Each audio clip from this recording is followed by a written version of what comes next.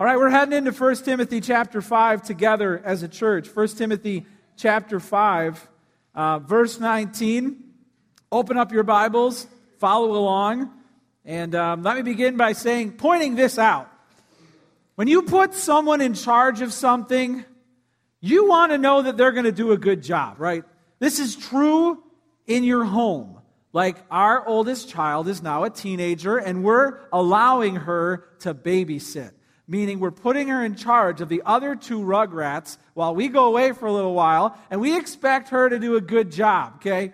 So Lauren was away at the women's ministry retreat this weekend, right? So there were a couple times where I put Ellie in charge, and I'd try and call to see how things were going, and then she wouldn't pick up her phone. And so I'd text her, and she wouldn't answer the text. And so I'm just imagining in my head what's going on. I'm imagining Jared in the bathtub being like, watch how long I can hold my breath.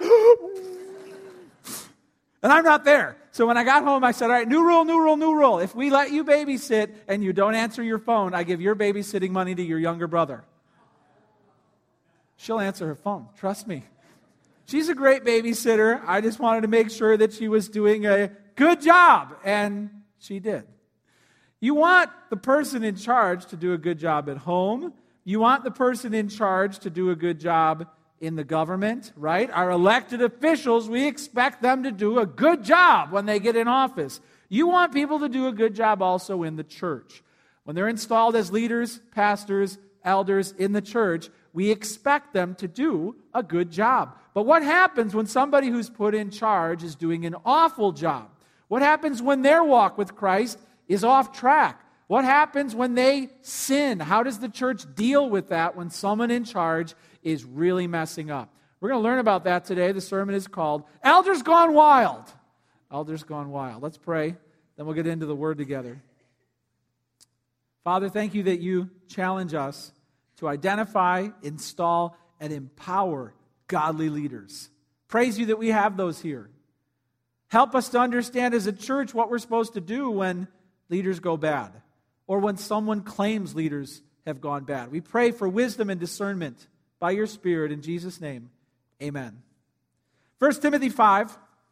In 1 Timothy 3, we got a super long list of what elders were supposed to be like. Character qualifications. Here's who's supposed to be an elder. Here's what they're supposed to do. And then it's like as if God wasn't finished yet. He comes back to it in chapter 5. He's like, and another thing. And he starts talking to elders again. Last week we talked about how, as a church, we're supposed to encourage, build up, and support our ministry leaders. I hope you're thinking of ways, if you haven't already done so, to bless your pastors, to encourage the elders of this church, to reach out to the deacons and the small group leaders and the flock leaders and thank them for what they're doing. Boy, the more you strengthen them and fill their tank, the less influence the enemy's going to have in their soul. We need them strong. We need them built up and encouraged. But what happens when they're going bad? Check out chapter 5, verse 19. It says this. It says, do not admit a charge against an elder except on the evidence of 2 or 3 witnesses. All right, hey, before we get into dropping the hammer on an elder or leader who is sinning, first, there's this cautionary verse. Don't even admit a charge unless you can substantiate it. Write this down. Number 1, we have to protect leaders from false accusations. This has to be a church that protects and defends elders, pastors, and leaders from false accusations. It says here in verse 19, do not admit a charge. A charge would be someone who would challenge a pastor or elder, could easily be extended to a ministry leader, a small group leader, challenge their right to lead. This challenge can either be a challenge to the person, meaning there's a problem with the person, or it could be a challenge to their actions, what they're doing. They're a good guy, but what he's doing is not good. It could also be a challenge to what the leader is teaching. Sure, nice guy, sure serves well, but he's teaching false things. So the charge can come in different forms. But before we even get into how to deal with it, the Bible is saying you need to know what not to confront. You need to know how to spot false accusations and people who are just trying to stir up trouble, because we have to protect our leaders from that. The Bible wants it to be clear. The church is not a place for critical spirits and false accusations to fill the air with negativity. The church is not a place where anyone can say anything about anyone and no one's going to sit them down and say, where did you hear that? Where are you getting this? Maybe you've been a part of a church where anyone can say anything and no one wants to sit down and say, all right, you need to give us some proof, or you need to give us some evidence, or you have to tell us why you're saying this. All right? Maybe you've been a part of a church where whoever can say whatever and people are too afraid to actually confront the accusers. We have to protect leaders from false accusations because otherwise negative, divisive people will become stronger and they will hurt the church. Lauren and I helped to launch a church out in Lombard, the western suburbs. That was back in 2001. And the way it went down was there was this dying church, a little Baptist church in Lombard, and then we were part of a group from Melrose Park that was going out. We were going to merge together, start a new church, and it was going to be a church plant, right? So the senior pastor of our church traveled out to the western suburbs to meet some of these people from this church that we were going to merge with. All right, but he just kind of stopped by on a Saturday morning, and nobody really knew it was him. He just wanted to go out, shake some hands, and meet some people. All right, so this is their future pastor. They didn't really even know it. So he met this one guy in the stairwell, shook his hand, said, hey, I'm Scott, I'm just excited to get to know you. And this guy started bashing the previous pastor, talking about his church negatively, and he's like, yeah, wasn't the last pastor, I'll run off. Wasn't the last pastor, I'll run off. All right, he doesn't know this is his future pastor. Wasn't the last pastor, I'll run off. And so this senior pastor's tell me more. I mean, why would you do such a thing? And all right, this is in a church. I'm not even kidding you. The guy said, yeah, he was bringing in, all those other types of people, meaning non-white. And so this senior pastor is just looking at this guy like, did he really just say that? Plus, this senior pastor had adopted 2 African-American children. This guy doesn't know he's talking to a senior pastor who has 2 African-American kids, and he just running his mouth off. And I love it, the senior pastor didn't even say, well, man, it's just, thanks for sharing your thoughts. And then imagine his shock on day 1 when he meets his new senior pastor with his 2 kids sitting in the front row, and he just went on and on and on and on. Guess who left the church? And good riddance. Go to bless another church. You can't talk that way around here. All right? There are people who will run their mouth and they'll try and fill our church with false accusations, critical negativity, and we have to say we're not going to put up with that. Write this down. We have to develop a low tolerance for nonsense. We have to develop a low tolerance for nonsense. It says in verse 19, do not admit a charge, except. Do not admit a charge, except. Then it says evidence of 2 or 3 witnesses. Evidence of 2 or 3 witnesses. So there has to be evidence and there has to be witnesses. This is just generally speaking how you figure out if a claim is true. All right? It's not the only way, but it's a good start. And if there's nothing to see, no evidence, and nobody seeing it, no witnesses, it's probably nonsense. This doesn't mean that if a leader slaps a child but only one person saw it, he gets off scot-free because 2 or 3 witnesses. All right, this isn't like a technicality that can be exploited. The point is there has to be at least some preliminary digging into the accusations, and if there's nothing to see and no one is seeing it, then you tell this person who's making accusations that's not true what you're saying about this leader. It's not true. No one else sees it. No one else is saying it. You need to stop making these accusations. All right? We have to develop a low tolerance for nonsense. If we don't decide what isn't a problem, everything will be a problem. People who bring these accusations and they're not true or they're not valid or they're not founded or they're nonsense sometimes have to be told, you know what? That's not a problem we're going to deal with. Because if they just keep bringing it and everybody takes it so seriously and we're going to spend tons of time talking about it, then guess what? It fills the whole air in the church with this frosty, cold, divisive feel because you just let these people go on and on and on and have their speeches and you're just like, it becomes cold.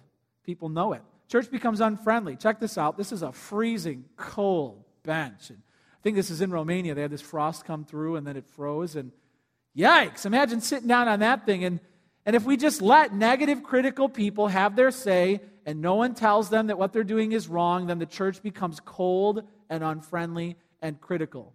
We have to develop a low tolerance for nonsense, or we'll be an icy church. If there's no evidence and if there's no witnesses, write this down, then you have to say, I don't have ears for that. I don't have ears for that. The Bible says, do not admit the charge. This is like legalistic jargon here. So I'm going to court, people's court, Judge Wapner, with my complaint. Whoa, whoa, whoa, whoa, whoa. You can't come in here with that complaint. We're not even going to admit the charge in this court. What do you mean I can't come in there with my complaint? We're not even going to listen to it. No evidence, no witnesses. It's nonsense. Get it out. We're not even going to talk about it. We don't have ears for that. This is very different. Okay, so if someone starts running down a leader to you, I'm not saying you need to stick up for them. Well, I think they're a good person. I'm telling you to say, I don't have ears for that. The Bible says don't admit the charge. Don't admit the charge. Don't let it in. Okay? Do you know you can sin with your ears? You can sin with your hands, right? Punch somebody. You can sin with your eyes. You can sin with your mouth, telling a lie, shouting, biting someone. You can sin with your mouth, and you can sin with your ears. You want to know how you can sin with your ears? Watch, check this out. I'm going to sin with my ears. Here we go. Catch that? What did I do? I'll do it again. Here I go. I'm listening to something I'm not supposed to be listening to.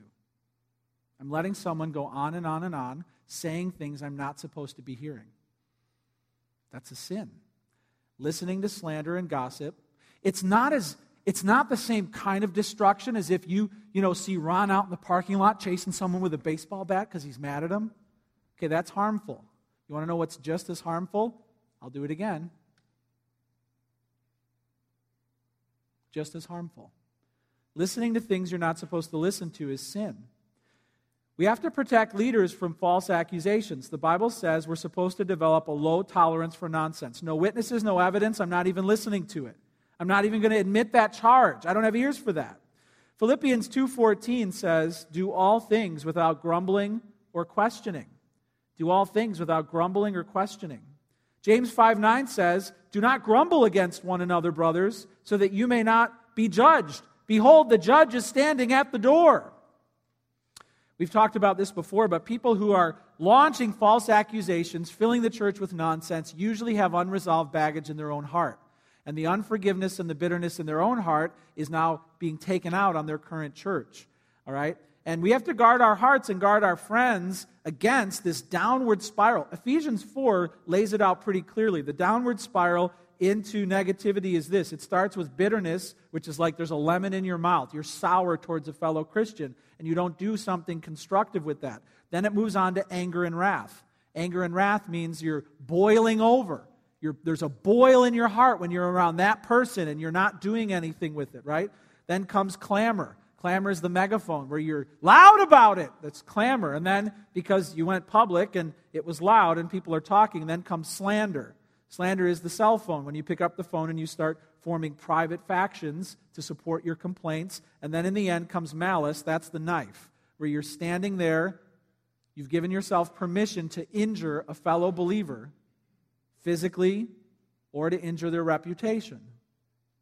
And many people carry these knives of malice around and no one tells them to put it down. And so they launch false accusations. We have to guard our church against that. Well, let's say that we've done our due diligence. We've established that a pastor, an elder, or perhaps a small group leader, a leader in a church is sinning. How does the church react then? Well, look at verse 20. It says in verse 20, as for those who persist in sin, rebuke them in the presence of all, so that the rest may stand in fear. Write this down. Number one is protect leaders from false accusations. Number two is confront leaders who persist in sin. Confront leaders who persist in sin. All right, so the question first is, who do we confront? We confront leaders, elders, pastors, and those who the elders and pastors have put in charge, who are persisting in sin. The present tense ongoing form of the verb means it's something that's currently happening, and it indicates that it's been going on. And here, persist, because it's ongoing, after you've established that there are 2 or 3 witnesses and there is evidence, it means the guy's kind of still holding on to it, even though you've gone through this process of investigating it. Perhaps the 2 or 3 witnesses have told him about it, and it's still happening. Okay, it's still happening. So he's clinging to his sin. He's either blatantly just expecting everyone to let him continue to do it, or he's hiding it and he doesn't think anyone knows about it yet. In either case, we have to confront leaders who persist in sin. Leaders who bring sin into the church could fill the church with false teaching, could fill the church with bad living. In any case, the longer you let it go on, the worse the smell gets. You ever find something in your fridge that's been in there for way too long? The Chinese leftovers in the way back of the fridge that no one has thrown out yet, and you open that fridge and what happens? You're like, oh! So what do you do with it? You don't pull it out and give it to your kids for lunch because it's not healthy. You throw it away fast. And the longer sin is allowed to go on in the hearts of leaders, the longer that's allowed to go on, the more unhealthy it gets for the church. And there are many churches, sadly, who allow this sin of wrong things being taught or sin being lived out in the lives of the leaders, who allow it to go on, and they're eating out of that refrigerator every week. And their teenagers are eating out of that refrigerator every week. And their children are eating out of that refrigerator every week. And it creates sickness. So it has to be confronted. How do we do this? That's the next question that's answered here. Write this down. Got to do it publicly. Got to do it publicly. It says, as for those who persist in sin, rebuke them in the presence of all. How? Publicly, in the presence of all. Okay, now the truth people right now might chime in and say, amen! Get them up in front of the church and get the flamethrower out and blow them away. All right, this does not give us permission to throw somebody up to the wolves and completely demolish them. We don't get permission here to execute cruel and unusual punishment when we catch a leader in sin. You want to hear a really cruel way to confront sin? Let's say we find somebody in sin and we decide to confront it, and we say, please join us in the fellowship hall after the service, and then we lay this cake out and we put a pastor's name on it. Dear Pastor Jeremy, you're dead to us. What? All right, there are churches who have gone about confronting sin in unbiblical, hurtful ways. Galatians 6:1 is clear. The purpose of church discipline for leaders too is always restoration. All right? It's never about simply breaking a guy down and making him, it's about restoring. Galatians 6:1 talks about if any of you is caught in sin, those who are mature should restore him gently. Okay? What this means is we have to do it with grace, but it also means we have to do it with truth. Now, if you're a grace person, the thought of a pastor or leader or someone, their sin being exposed and brought to light, and the church, giving some sort of discipline to that person. If you're a grace person, you're like, oh, I can't even stomach the thought of that. This person was teaching us about love and forgiveness, and now it seems like people are so angry with them. Hey, listen, your voice is going to need to be heard if a leader is going through a disciplinary process. You're right. We need to keep the grace on. We need to keep it on high, okay? But we have to tell the truth. We can't go easy on the person because they're a leader. We can't sweep it under the rug or overlook it or let it continue. If you're a truth person, you're like, man, based on what he did or what he said or who I thought he was, we need to just shut the grace off and just fire the bazooka of truth at this guy. He needs to get what's coming to him. Hey, we can't shut the grace off. We've got to, when we put anyone through church discipline, we need to do it with grace and with truth. But with leaders, it has to be public. Even if you look through Matthew 18 at how church discipline is supposed to, be enacted, there is supposed to be some public part of disciplining anyone in the congregation. The process is usually you go one-on-one to a person, tell them about their sin. If they won't listen, then you go and you bring a witness, okay, or a couple. And then if they won't listen, if you go with the witnesses, then you take it to the church. All right? Meaning you involve the leaders of the church. And then if they won't even listen to the church, then you put them out of the church. Okay? The reason you put them out of the church is because their plan is, I keep my sin and I keep pretending to be a Christian. That plan is not allowed in Scripture. If after the process you decide, you know what, forget you guys, I'm keeping my sin, you can't come to church and pretend to be a Christian.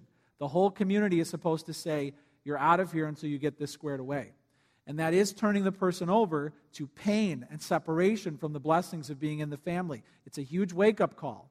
Okay, the Apostle Paul phrases it in one verse like, I have handed him over to Satan. Okay, so there is now far less protection of what the enemy can do in that person's life. But there's also, thankfully, praise reports in the book of 2 Corinthians where Paul says, hey, he's repented. Welcome him back. And that's always the longing of our heart, especially with leaders and pastors.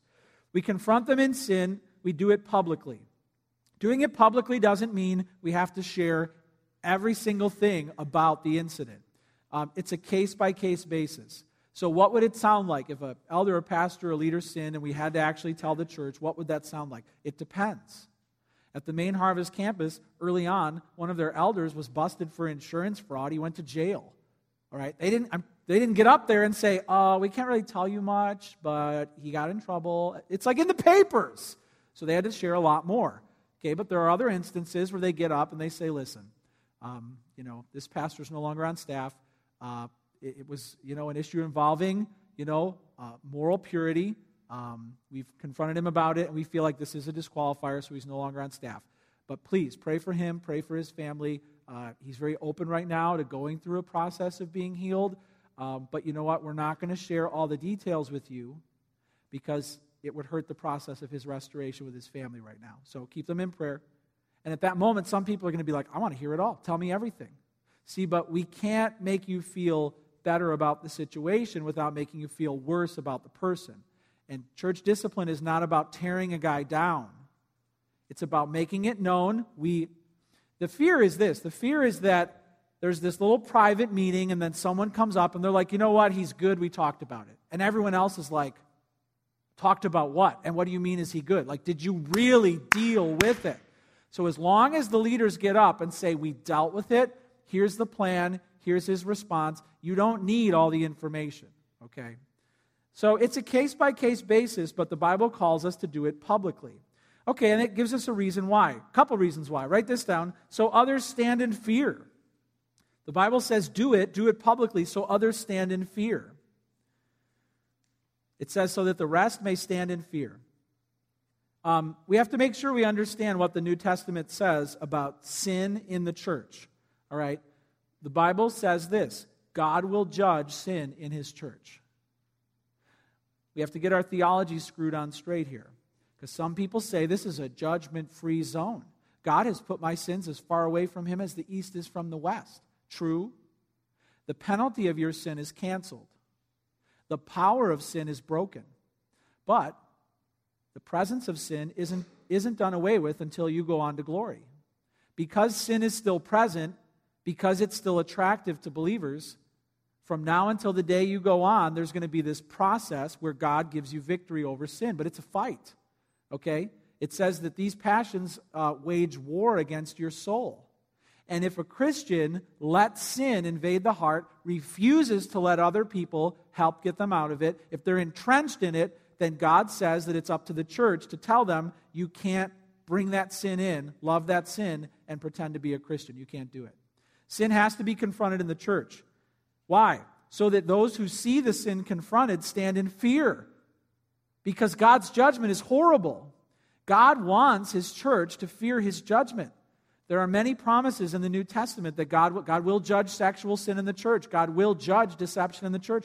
Ananias and Sapphira, what happened to them? They lied about an offering. They said that they were being far more generous than they were. They walked up the aisle, and God killed them in church to make an example of them.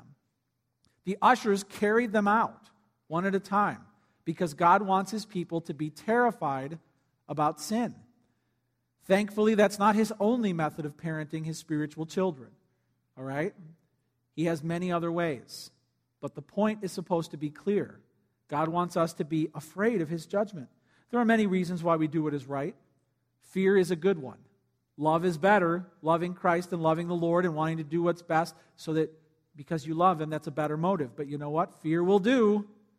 Fear will do. If you're only doing what is right because you're afraid of the consequences of judgment, amen, the Bible says to you. Others are supposed to stand in fear.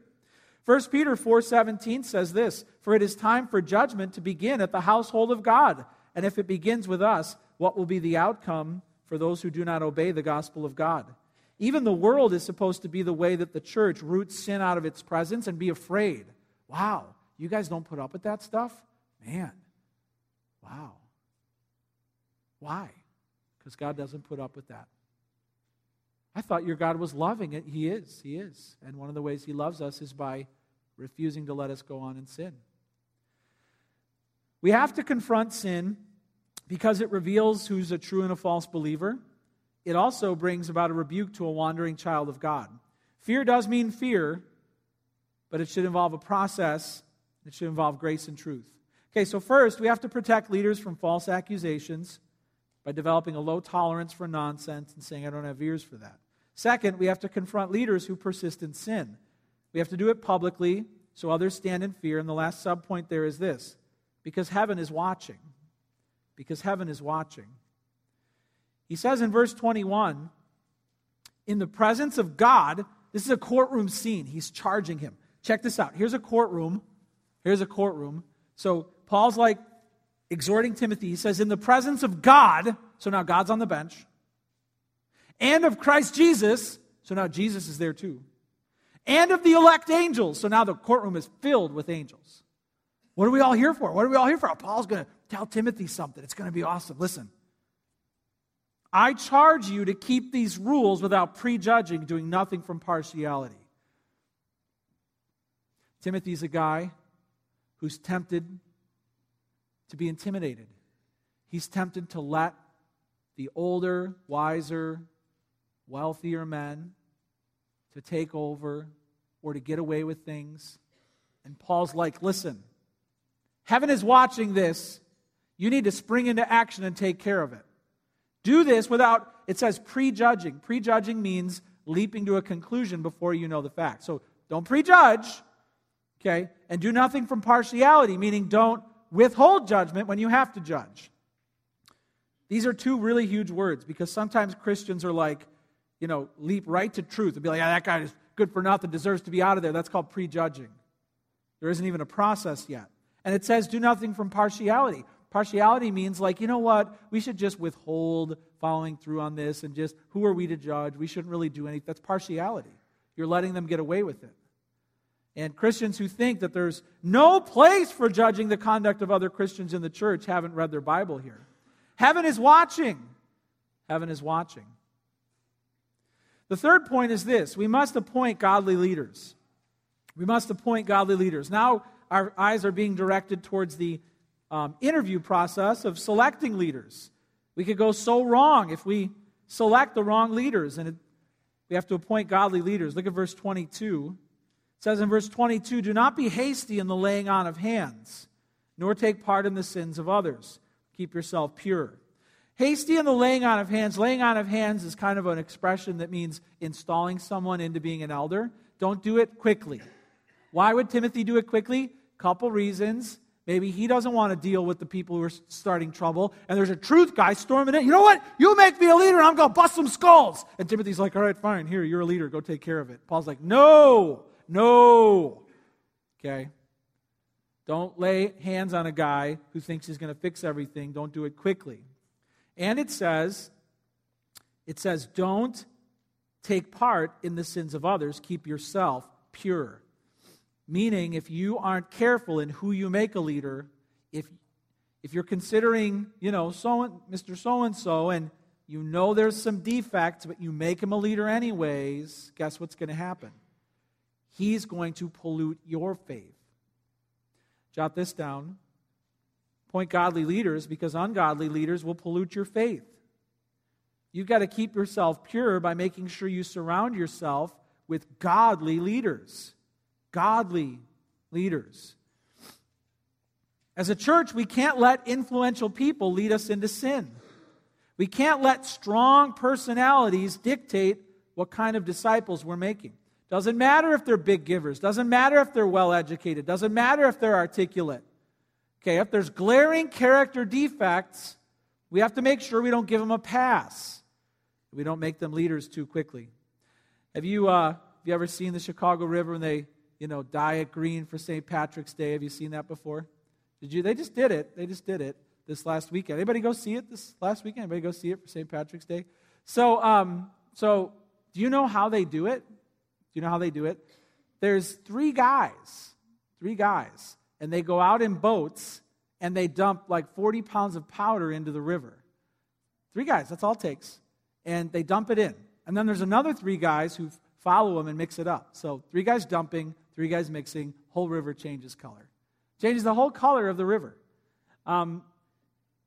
In the same way, in the church, there can be a small number of people who start dumping terrible things into the river, and then before you know it, the whole church is filled with this sin.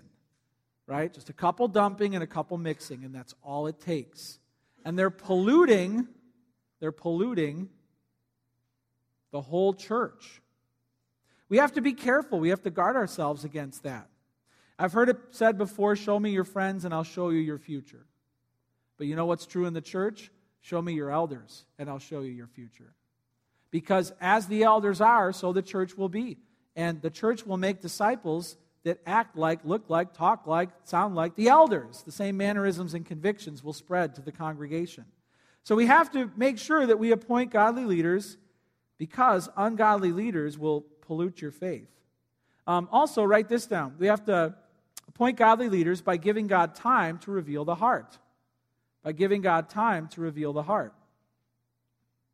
It says here in verse 23, and this is really funny, do not be hasty in the laying on of hands, nor take part in the sins of others. Keep yourself pure. Verse 23, no longer drink only water, but use a little wine for the sake of your stomach and your frequent ailments. Scholars struggle to find out why that verse is in the Bible right there.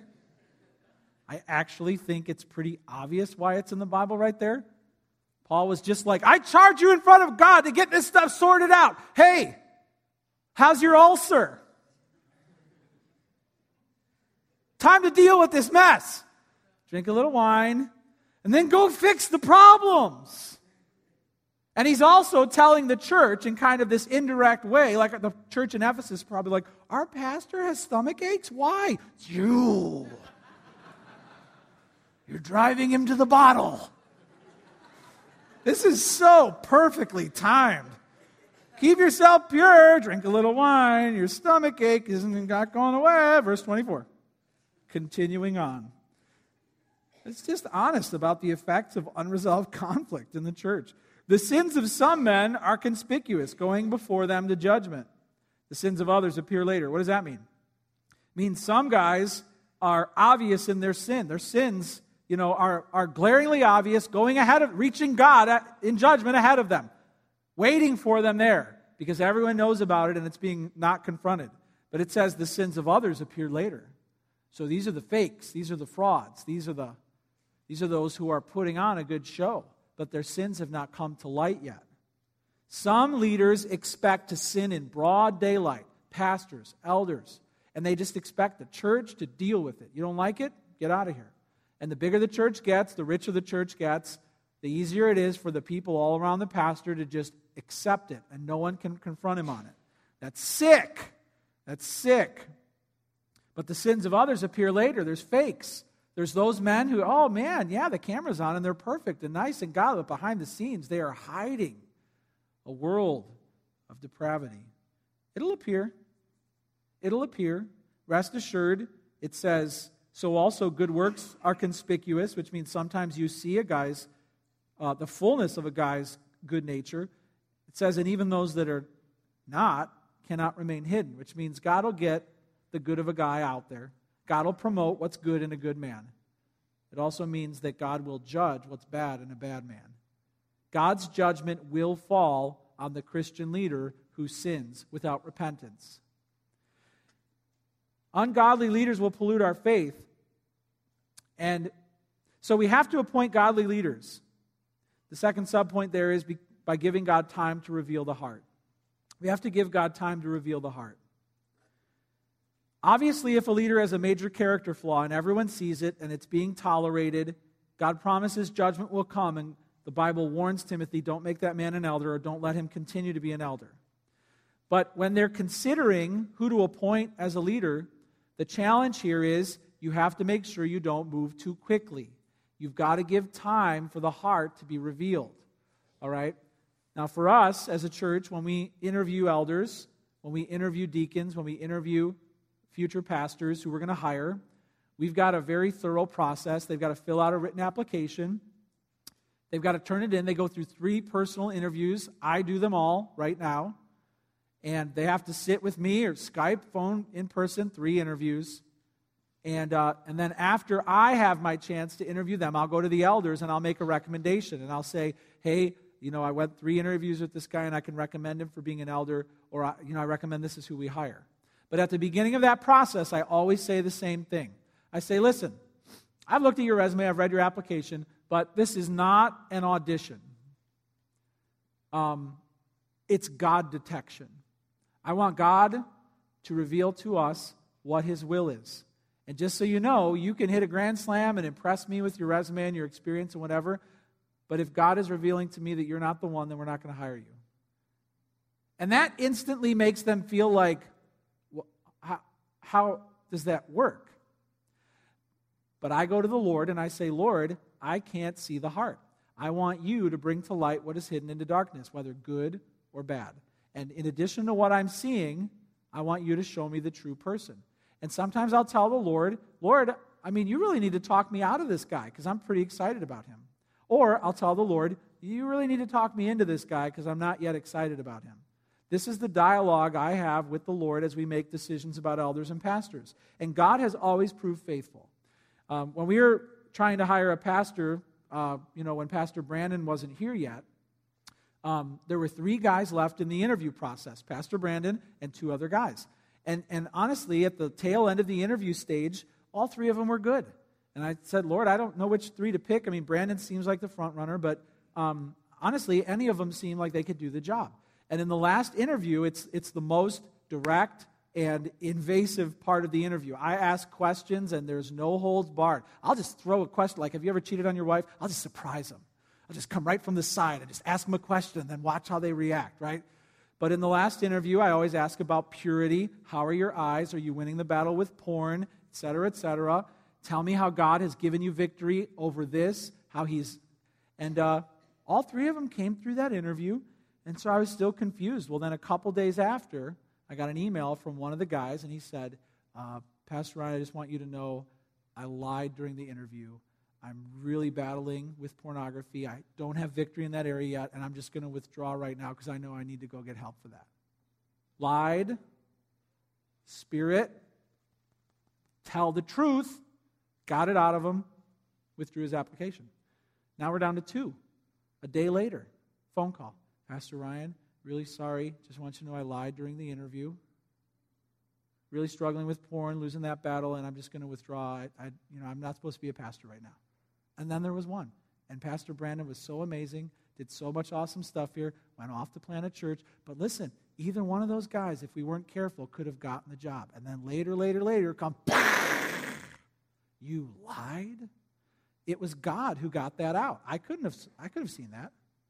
So we trust the Lord to guide the process, and we give Him time to reveal the heart. And whether we're gaga about a guy or skeptical, we let the Lord speak. Even when I bring it to the elders, our elders operate on consensus. So if I come and I say, hey, I think we should hire Pastor Brandon, he's the front runner, and it just seems like God's got His hand on this guy, and then I walk away. The elders are free to call him, interview him, spend 30 minutes on the phone with him, and if any elder has any red flags, deals off.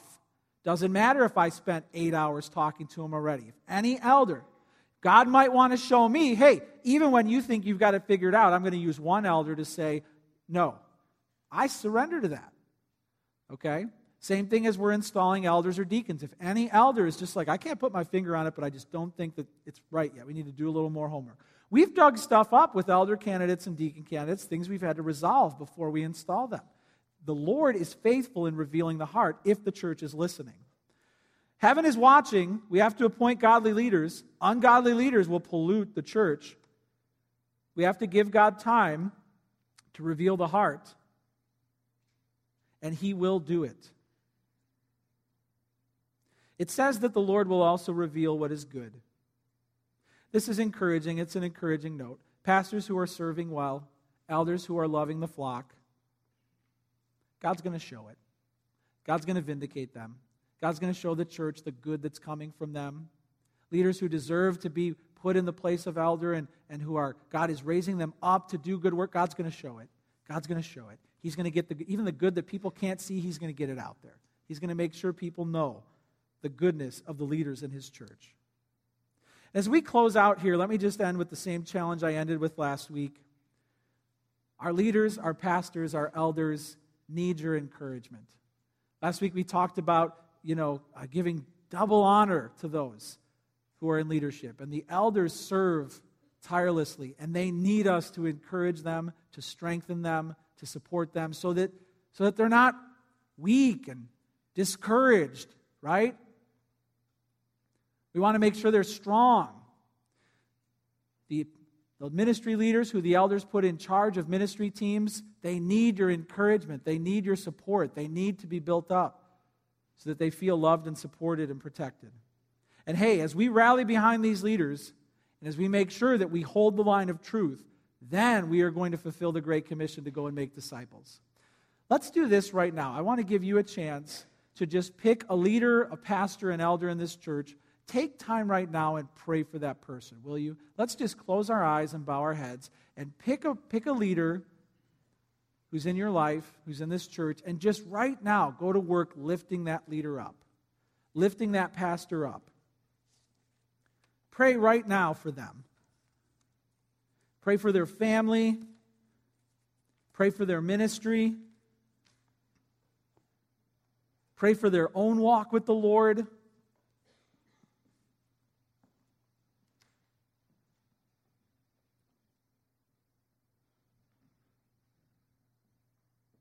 Pray for their wellness. Pray for their stamina and their endurance. Pray that they win their battles with temptation. Pray that they receive direction for tough decisions.